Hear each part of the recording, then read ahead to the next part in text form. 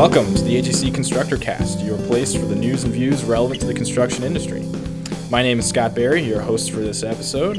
With me today is AGC's James Young, our Director of Congressional Relations for Labor, HR, Immigration, and Safety. Welcome, James. Thank you, Scott. So, we're here to talk about multi-employer pension plans today. So, a bit of a niche issue, but one that I think means a lot to the people that it means a lot to. I think that's safe to say. I think anyone that's a signatory contractor is well versed in multi-employer pension plans and the plans that they contribute to. The folks that are not signatory don't have a whole lot to worry about in this issue, but it certainly is an important issue. It's an important issue today. It has been, and it's also an important issue for the greater economy and for the taxpayer. So there's a lot of ancillary people that are impacted by this issue. Right, so you may not know it impacts you, but it definitely will impact you even if you're not a signatory contractor, or could certainly have the ability to. Certainly could impact you, and it certainly could impact the communities that you live in and impact the country. So let's start a few years ago. Prior to 2014, what was sort of the state of pensions? What was going on? So for the last couple of decades, we've seen pensions in this country or defined pension plans. There's been less of a pickup rate of them, and the funding status of them they've seen some significant funding challenges in the last several years. So, I mean, defined benefit plans were very popular years ago and have become less popular as they become riskier and as employers transition to more traditional 401k plans. There seems to be a movement in this country to defined contribution of 401k plans. So defined benefit plans, or as we call them in our industry, the multi-employer pension plans, have had funding challenges over the last 10 or 20 years. A lot of that has had to do with issues that you may not think happen in construction, but trucking deregulation in the 1980s was a significant factor into the shape of pensions today. And then also the recessions in the early 2000s and the mid to late 2000s had a very significant impact on today's multi-employer pension plan system. There was an effort in 2006 that AGC was instrumental in, the Pension Protection Act of 2006, which helped pension plans survive the early tech bust in the early 2000s. And when we passed that law in 2006, which created the zones for multi-employer pension plans that we're all familiar with, they created a nifty stoplight that was used as a messaging tool on Capitol Hill to help educate the less sophisticated members and policymakers, where anyone's familiar with the red zones, the yellow zones, and the green zones. We thought at the end of 2006 we had solved the pension issue, or at least helped the system for the future. Then 2008 came, and we saw some significant losses of investment returns. And in construction, as everyone is well versed, we saw a significant downturn in the hours worked, which have a direct correlation to the health of a pension plan. So I guess then around that time was the creation of the National Coordinating Commission on Multi-Employer pension plans. So really in 2006, we got the Pension Protection Act, and then we worked in Congress in 2010, and we got some small rifle shot pieces of legislation that really helped the tax treatment of these plans, and that was not enough either. So in 2010, we thought we had gotten some beneficial legislation passed. But in 2011, we realized what we had been doing was not enough, and we needed a fundamental reform of the entire multi-employer pension plan system. We knew that there would be significant funding challenges down the road. We were told by high-ranking congressional officials that a government bailout would not be forthcoming. At that time, there was legislation that had been proposed that would essentially have been a government bailout of the pension system. And it's funny, back then it would have cost somewhere around $10 billion. A government bailout today, and we can talk more about that, would be, I don't even know if you can quantify, it would be in the hundreds of billions of dollars. So So we found out in 2010 that a bailout was not coming. We were told by Republicans and Democrats and a Democrat administration that a bailout was not coming. So AGC was part of a group that was convened, led by the NCCMP, or the National Coordinating Committee for Multi-Employer Plans, convened a commission that was made up of about 40 different stakeholders that represented labor interest, employer organizations like AGC of America, made up of large employers that contribute to multi-employer plans, and also part of that were actuaries and fund administrators that are involved in the day-to-day management of pension funds. We all sat around a table we started in, I guess it was August of 2011, and sat around a table for a good 18 months, meeting 1 or 2 days a month for 18 months, and towards the end we even met more than 1 or 2 days. And there was two real goals of this commission that labor and management had come to the table and could agree on. One, this is labor's top priority, is we wanted to guarantee a retirement benefit for life for the participants in the pension plan. We wanted to keep the sort of defined benefit model existing. We did not want to transition to a defined contribution plan. And then the second is, and this was a top priority for the employer side representatives, but also the labor groups participating at the table recognized that we needed to minimize the risk that employers face in these multi-employer plans. Under a traditional defined benefit plan, the employer assumes all the risk or the burdens of funding the plan. So we wanted to share some of that risk, like you see in a defined contribution plan, where the participant bears 100% of the risk. In the defined benefit plan, the employer bared 100% of the risk. So, like I said, those were the two goals: giving a lifetime of income security, and then also sharing some of the risk were the two top goals of the commission. So we sat around the table and we talked about a lot of the challenges. One, we had to look and see what the fundamental problems with the system were, and whether they were small in nature or needed legislation or regulatory action. And two, we wanted to find a path forward for prospective service so that the system would be sustainable for the future.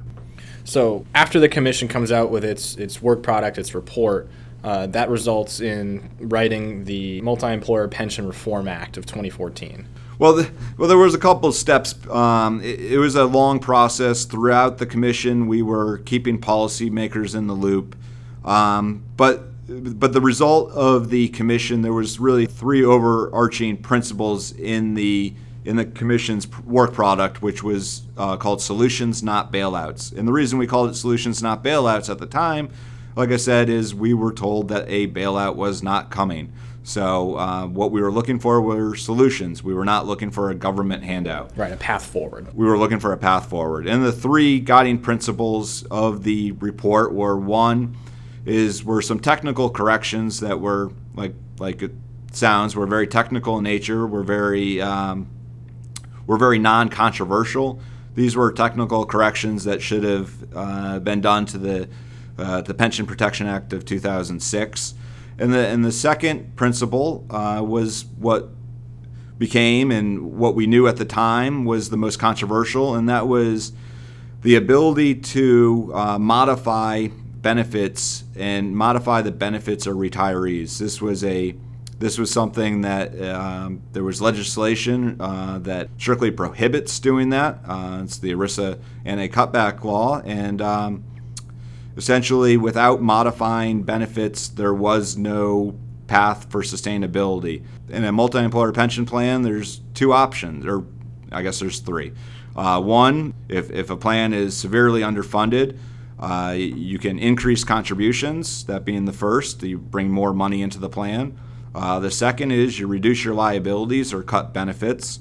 And then the third would be a infusion of cash via the government. That's the bailout. That's the bailout. And we knew the government infusion of cash was not coming. And we also know that contributing employers were already at a level that they could not increase their contribution rates and continue to be competitive in their industries. For example, in our industry in construction, the cost of being a union construction company and competing with a open shop or non-union company is very difficult in today's day and age. So our contributing employers know that they cannot contribute any more on a per hour basis than they already are. So and our labor partners recognize that as well. If we start raising the wage package and the benefits package, they're going to become less competitive, and it'll actually have a negative impact on the plan as fewer and fewer union construction firms win work. There will be fewer man hours going into these plans, and it'll actually have a negative impact by raising contribution rates, which sounds a little counterintuitive, but that's what the models show you, and that's what happens in reality. So the ability to modify benefits is really core to moving on to a path of sustainability.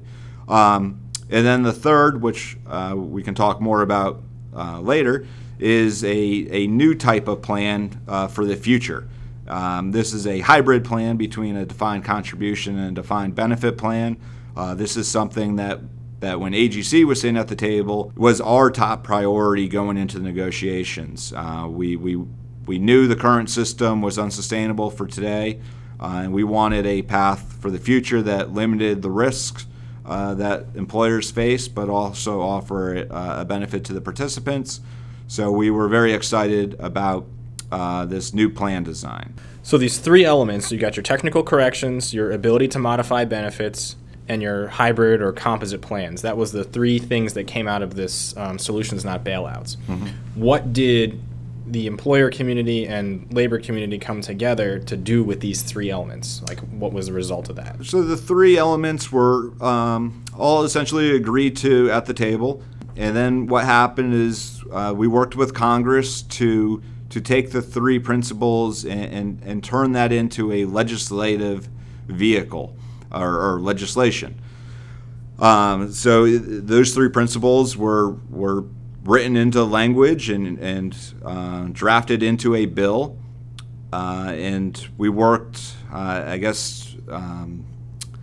so the commission, we released our plan in February of 2013.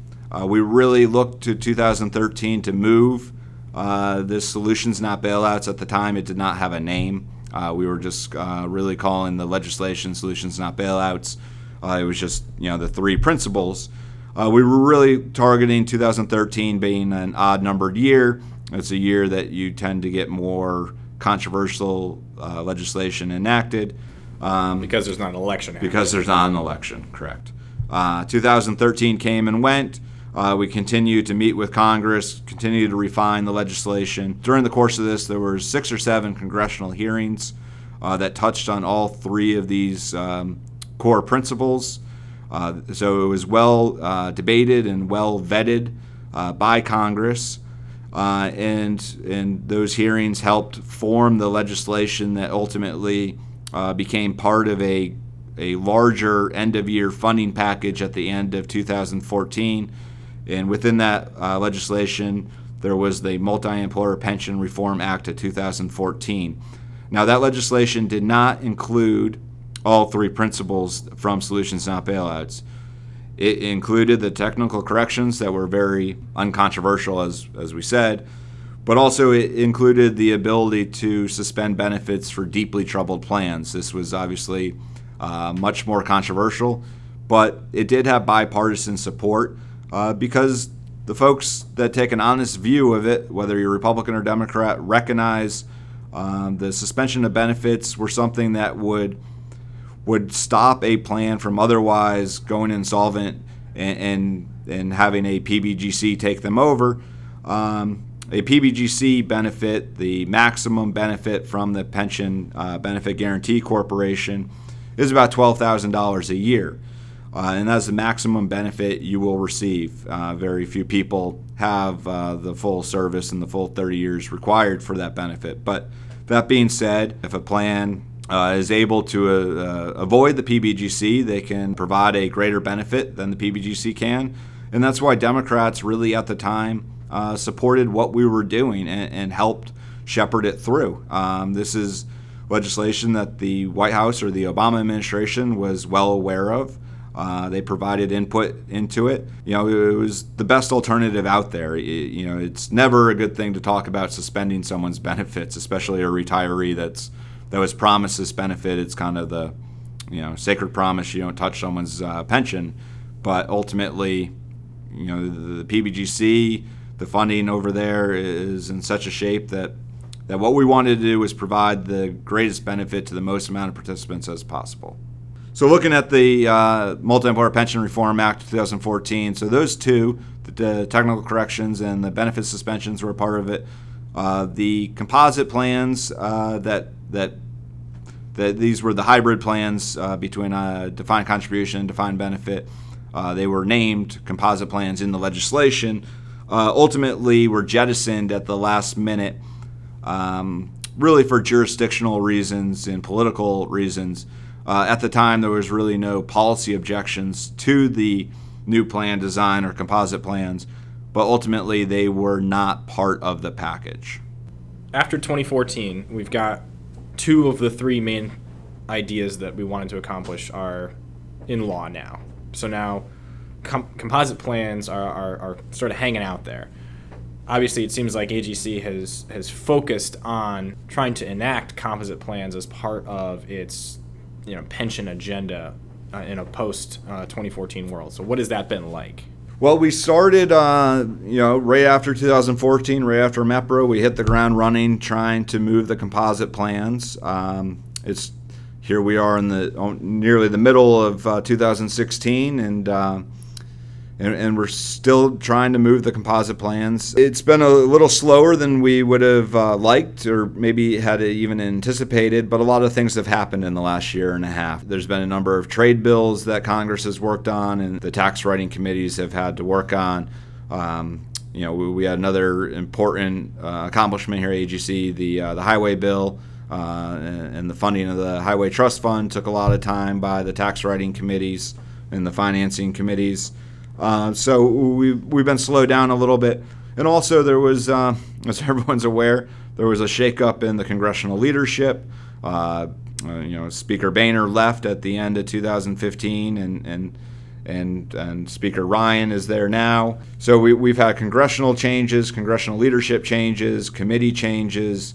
Really, we've had to spend the last year and a half or so really educating a lot of members of Congress and new congressional leaders on these priorities, and really have had to do a lot more education than anyone would have anticipated in the beginning of 2015 or the beginning of the Congress.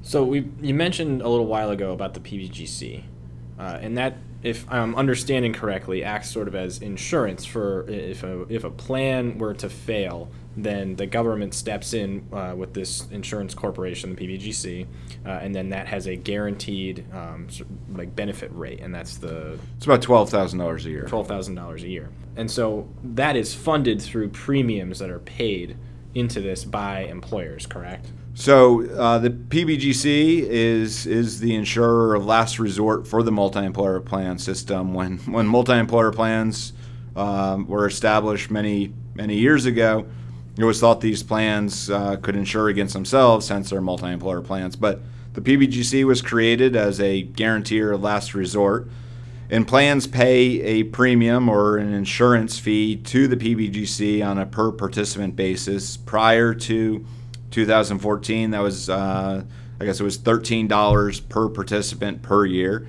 The Multiemployer Pension Reform Act of 2014 doubled that premium from $13 to $26 a year and has indexed it for inflation. I think this year it's now $27.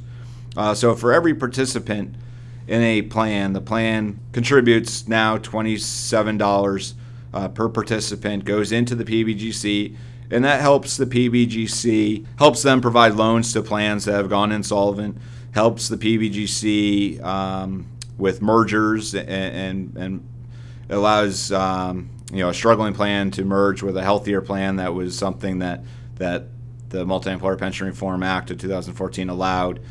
We haven't seen a lot of that, but in theory, that's where some of this money could be going towards. So that brings in about $250 million per year in funding. However, if we look at the PBGC funding or their solvency or their financial condition, the PBGC is about 40 or $50 billion upside down. So it's underfunded. It's underfunded by about $50 billion. A $27 premium is not going to turn that number around. The reason is there's some very large plans outstanding that are expected to hit the doorstep of the PBGC within the next 10 years, and that's how the government scores these type of programs, is on 10-year budget windows. So there's been government studies. GAO has investigated and looked into what would happen if these large plans were to fail. And essentially what they would do is they would take the PBGC down close to zero. The PBGC, if large plans that are expected to fail do fail, the $12,000 that they're guaranteeing now would drop to about $100 per month for individuals. So essentially, the PBGC would be bankrupt. As of today, there's no sort of government intervention that would occur if that was to happen. So if there's really one large plan goes under, that could take away the last remaining safety net that exists in the government system for multi-employer pensions. That's exactly right.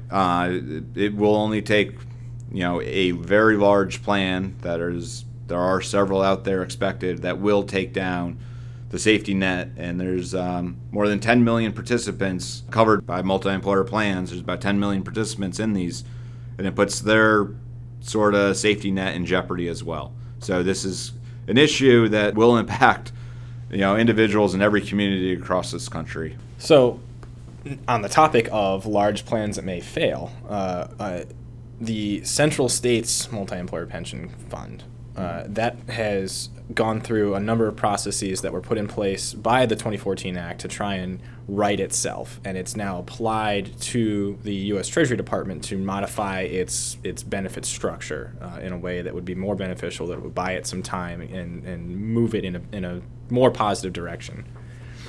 What's happened with that?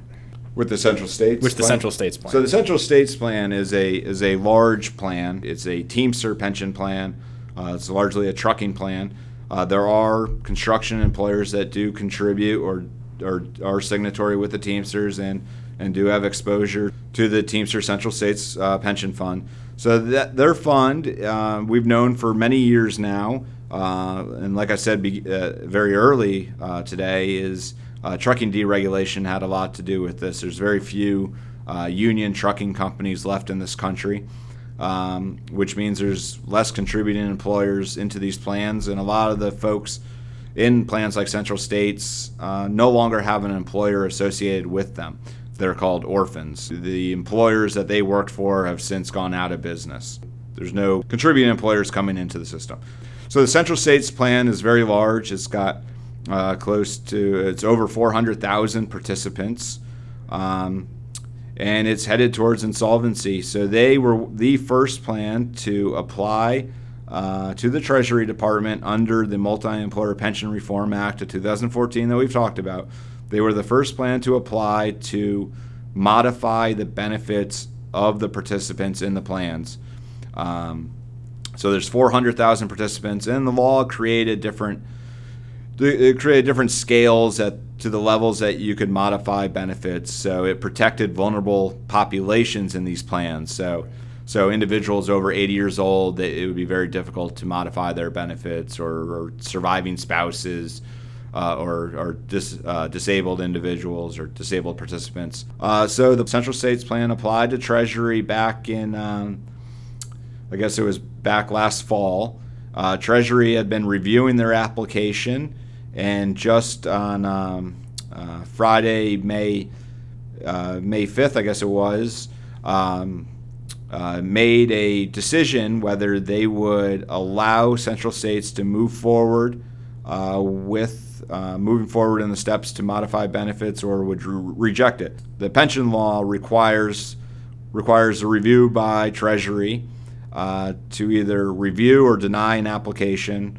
And in this case, Treasury viewed Central States' application as being deficient. They did not think the plan would survive, would not survive with the proposed benefit cuts they were making, and disagreed on the actuarial methodology that the plan had used. Frankly, AGC was a little very disappointed in their decision. Treasury had announced a week or two before their decision they had changed the regulations and the rules for applying for suspension of benefits. So we view Treasury's kind of their decision making here as politically expedient. They really didn't make the tough decision that they were going to be forced to do. We think the election and the political calculations had a lot to do with it. And now that the Central States application has been rejected, from how I understand it, the plan has got a very, very short window before it reaches a point where it will head towards insolvency, which means the 400,000 participants in the plan will be cut down to the PBGC level probably within the next 10 years. When that happens, the entire PBGC will also be insolvent as well. So it's a little too early to tell what's going to happen. I guess Central States has got two options here. One, they could reapply to the Treasury Department, change their application, which probably would require them to make even deeper cuts of the participants. Or second, they could do nothing and let the plan fail. Wow, neither really sounds like a good option. So I guess looking forward, is there any hope? I mean, if the big plan goes down and takes the PBGC with it, what next? Is the bailout an only option? And the bailout that we've already been told is not forthcoming, or would composite plans have averted this problem had they been passed in 2014? Or so those are great questions. Central States had been telling Congress, there had been a number of Congress people, Republican and Democrat, that were obviously concerned, that had constituents involved in these plans. And anytime you talk about cutting the benefits of a retiree, it's a bipartisan concern. But the plan had told Congress the only thing that would help them would be a government bailout of $12 billion, was the only thing that would avert a Central States collapse. So Congress, multiple members of Congress asked them what Congress could do, and Central States responded multiple times telling Congress a bailout with $12 billion is what they need. Obviously, Congress has not appropriated $12 billion to one plan. And frankly, I find it difficult to see how Congress bails out Central States and writes them a $12 billion check, because there's already been 4 other plans, I guess now 5 other plans that have applied under the same 2014 law to suspend benefits. Those applications are still under review. So it sets up a slippery slope for Congress. If they bail out this one plan, where and when do they stop? There's perhaps as many as 100 different plans expected or headed towards insolvency in the next couple of years that could apply for these benefit reductions. It's difficult to see Congress writing a check for one plan and one trade, being the Teamsters, and not doing the same for all the other plans and trades that will follow suit. Like I said, when we did this legislation, this was the best alternative and guaranteed the best benefit. Whether it's $50 or $100 billion, it's very difficult to see Congress appropriating those dollars to that plan. So where are we? Well, like I said, Central States could reapply, which I think is probably where they're headed. But if they reapply, the cuts are going to be that much worse. I don't see Congress writing a $12 billion check this year for just one plan. You have another couple plans that are over billions of dollars in exposure will be headed to the PBGC shortly that will also need the same sort of cash infusion. So that's difficult. So I guess we just keep pushing for composite plans then. So right. So what does this mean for composite plans? Well, composite plans is another part of multi-employer pension reform, and a lot of the same players on Capitol Hill that are involved in the benefit suspensions are also involved in the composite plan. So this is another issue. I talked about the change in leadership being a factor in moving composite plans slower. It's a little uncertain how this will all play out. The benefits of composite plans, with them, there's no sort of unfunded liabilities, which is the problem with the current defined benefit system. So if we were to see composite plans in the future, we view them as a way to avoid this type of plan insolvency in the future. Composite plans don't allow masses and masses of unfunded liabilities to build up. They require you to recalibrate your contributions and your benefits on an annual basis, so you can't overpromise benefits. And under the current system, the plans were overpromising benefits that they could not pay, and now we're in a situation in this country where it's very uncertain whether those benefits will be there for you when you retire. Wow. Well, I think one other point that's important is the fallout of central states and other plans is what does it do to the PBGC? We talked about these large plans taking down the PBGC. So there could be an effort underway to increase funding for the PBGC. The president's most recent budget called on increased funding, and increased funding means increasing PBGC premiums. And like I said earlier, we just saw a doubling of those premiums, 100% increase from $13 to $26. I think it's going to be on the table. This is something that AGC certainly does not support, is increasing premiums to a level that are actually detrimental on the plans. And also, a lot of our plans in the construction industry are fiscally sound. So this would be a case of our plans or the building trades bailing out these transportation plans or the Teamster plans. So it creates sort of an interesting scenario among the labor community and the employers in these different sort of industries moving forward. But it's something we're going to keep a close eye on at AGC. We've been opposed to massive premium increases in the past. We will continue to be in the future. All right. Well, I suppose we'll have to have you back on in a while to see where all of this has ended up. I'd like to thank AGC's James Young for helping to educate us on this topic, and it certainly opened my eyes to some of the impacts beyond signatory contractors, but to the larger economy and to communities as a whole. So thanks for joining us, and thanks for listening. We'll catch you next time. This has been the AGC ConstructorCast.